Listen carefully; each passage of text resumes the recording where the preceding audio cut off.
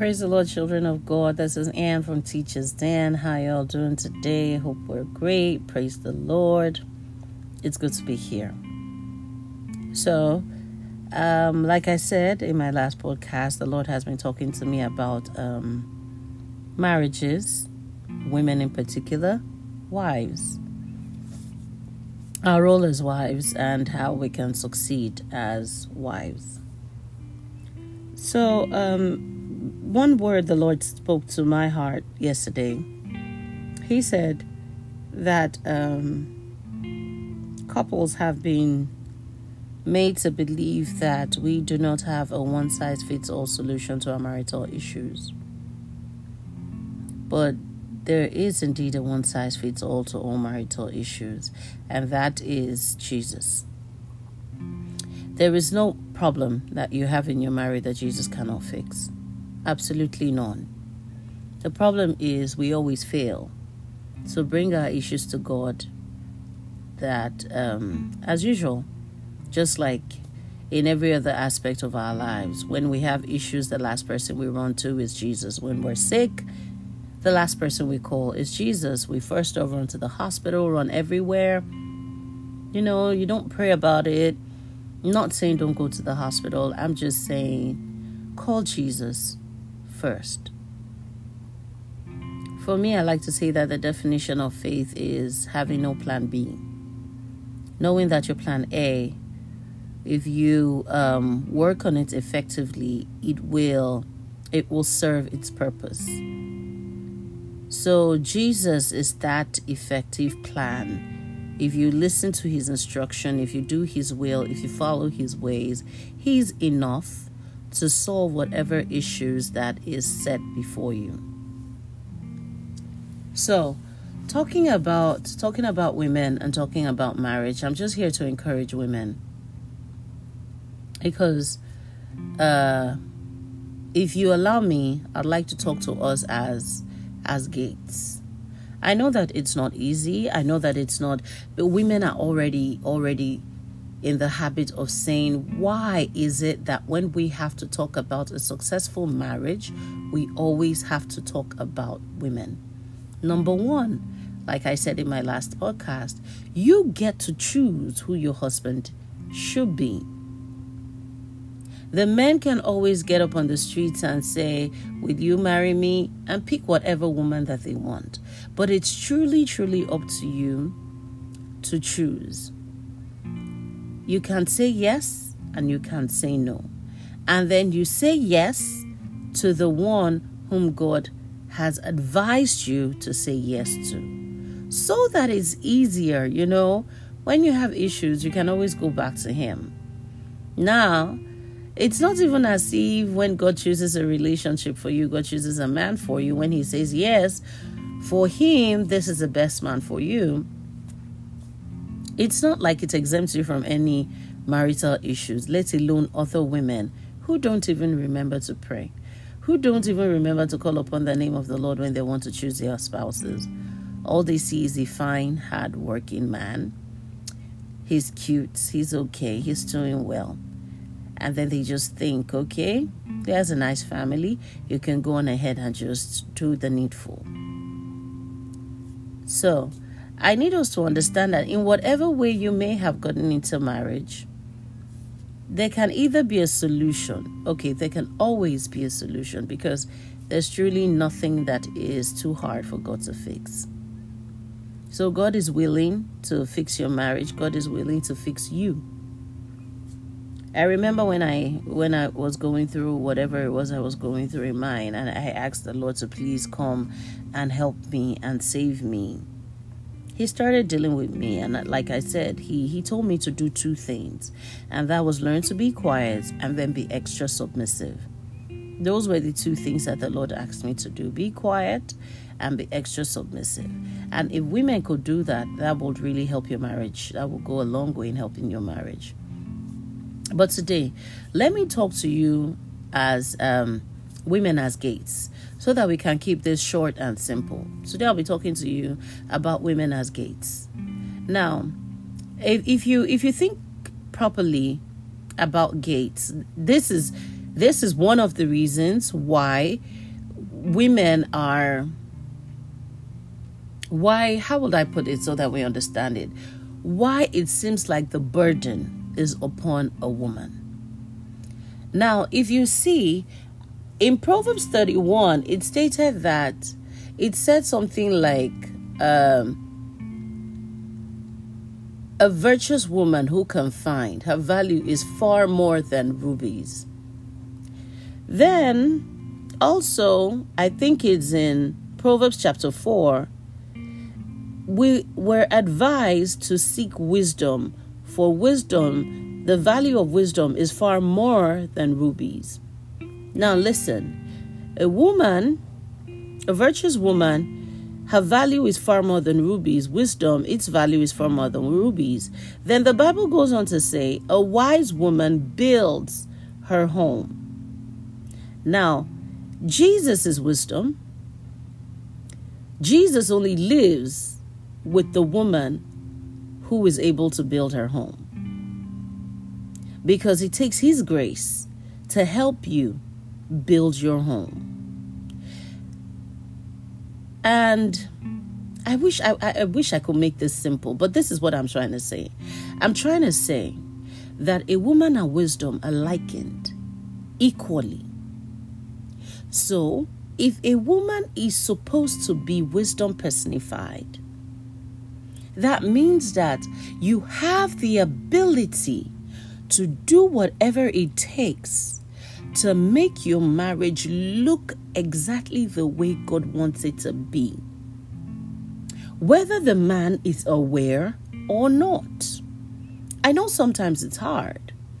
It's not sometimes. I know it is hard, because we're talking about a whole human being, and it seems like I'm talking about the woman going through a lot of torture, but that's not true. This is where your first love comes into play. Jesus calls himself our first love. That's why it's very important to go into marriage complete. Don't go into marriage looking for who to complete you. Go in complete, because it is Jesus that completes you. In Jesus, you have all the love, all the care, all the whatever it is that you're looking for, you find it in him. So your first marriage is with Jesus Christ. Your second marriage is with your physical spouse.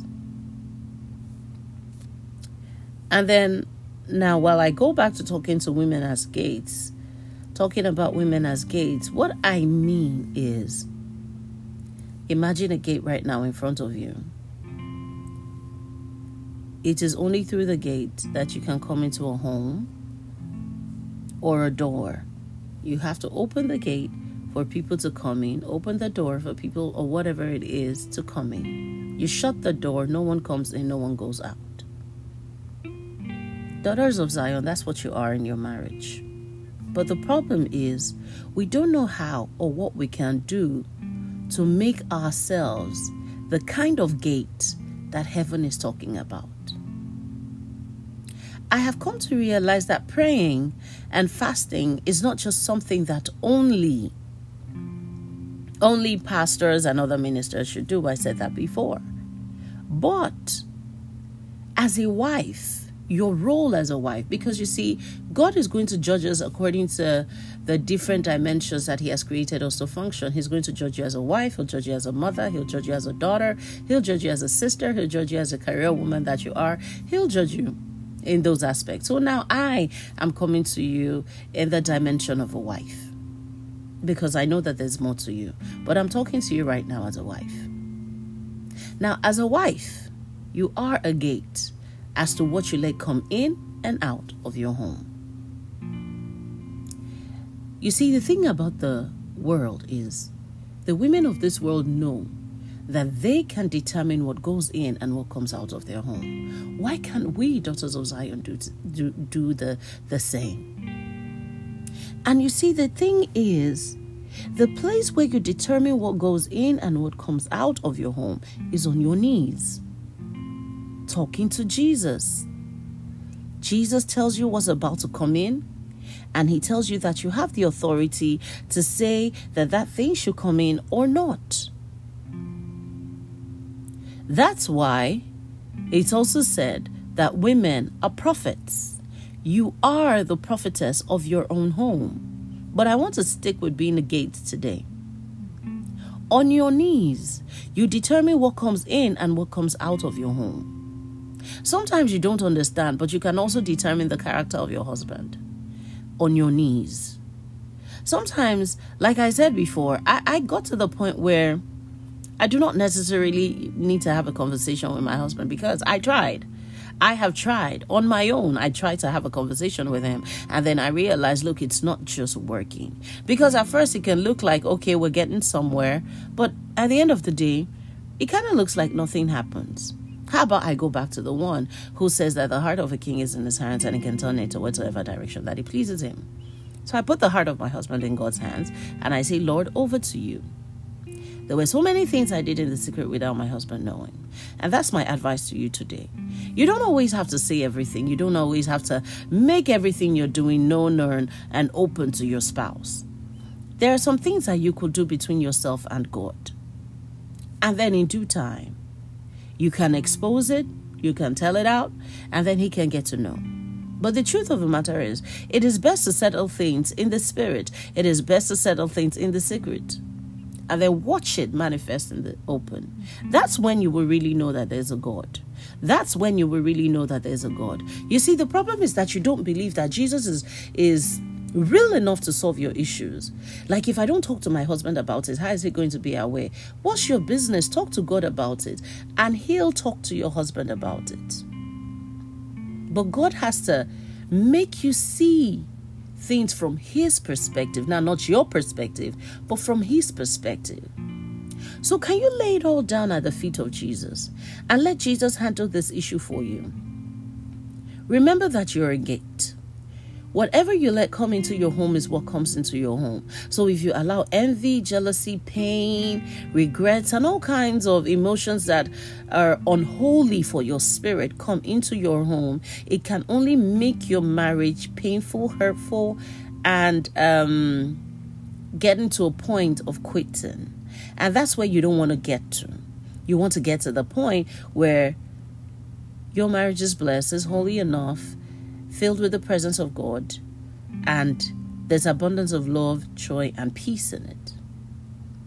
So why not be courageous enough to take this issue to God? Don't talk about it. Talk to Jesus. That's the missing link. Talk to Jesus, because you are a gate. Jesus will tell you what he wants in and what he wants out. And then you speak into being what Jesus wants in, and you speak out of your home what Jesus wants out. Believe me, women of God, it's just that we don't understand. Because remember this, my dear brothers, remember this, my dear sisters, especially my sisters. Look, even your therapist needs a therapist. Even your marriage counselor needs a counselor. I'm not saying don't go to one. I'm not saying don't use one. I'm saying, first off, be willing. Be willing to go through a process. Be willing to report this to Jesus and be willing to take his instructions. Don't just take it, obey it. Remember our father Abraham. His obedience was counted unto him as righteousness. You are a gate. Whatever you let in is what comes in, and whatever you let out is what comes out. If you take a look at Jezebel in the Bible, she determined what happened in the palace. Even though Ahab was king, everybody knew Jezebel was the one running the shows. You can do the same. The only thing is you must do it in accordance to the will of God. And sometimes women just want to enjoy their ego as well. They just want to be proud. And so doing things the way of Jesus kind of feels like you're being brought low. But how best can I explain it? You are being brought low so that you can be lifted up. So that you can be lifted up. Because the last thing God wants in any of his children is to use their power, the power that they know that they have in Christ, to dominate anyone. God didn't call you to dominate another human being. And most women really, in actual sense, want to dominate their husbands, and God won't let you do that. You have been called to respect and submit to the authority of your husband. And while you obey God in that aspect, Watch what he's going to do for you in causing your husband to love you. I'm going to end this podcast here. You'll see me on the other side very, very soon. So just ponder on these words that I have shared with you today, and allow the Holy Spirit do his work in your life. You won't regret it. There are so many women that I have had the opportunity to mentor. And I can tell you for a fact today, it was hard, it was stressful. But Jesus says that his yoke is light. His yoke is light.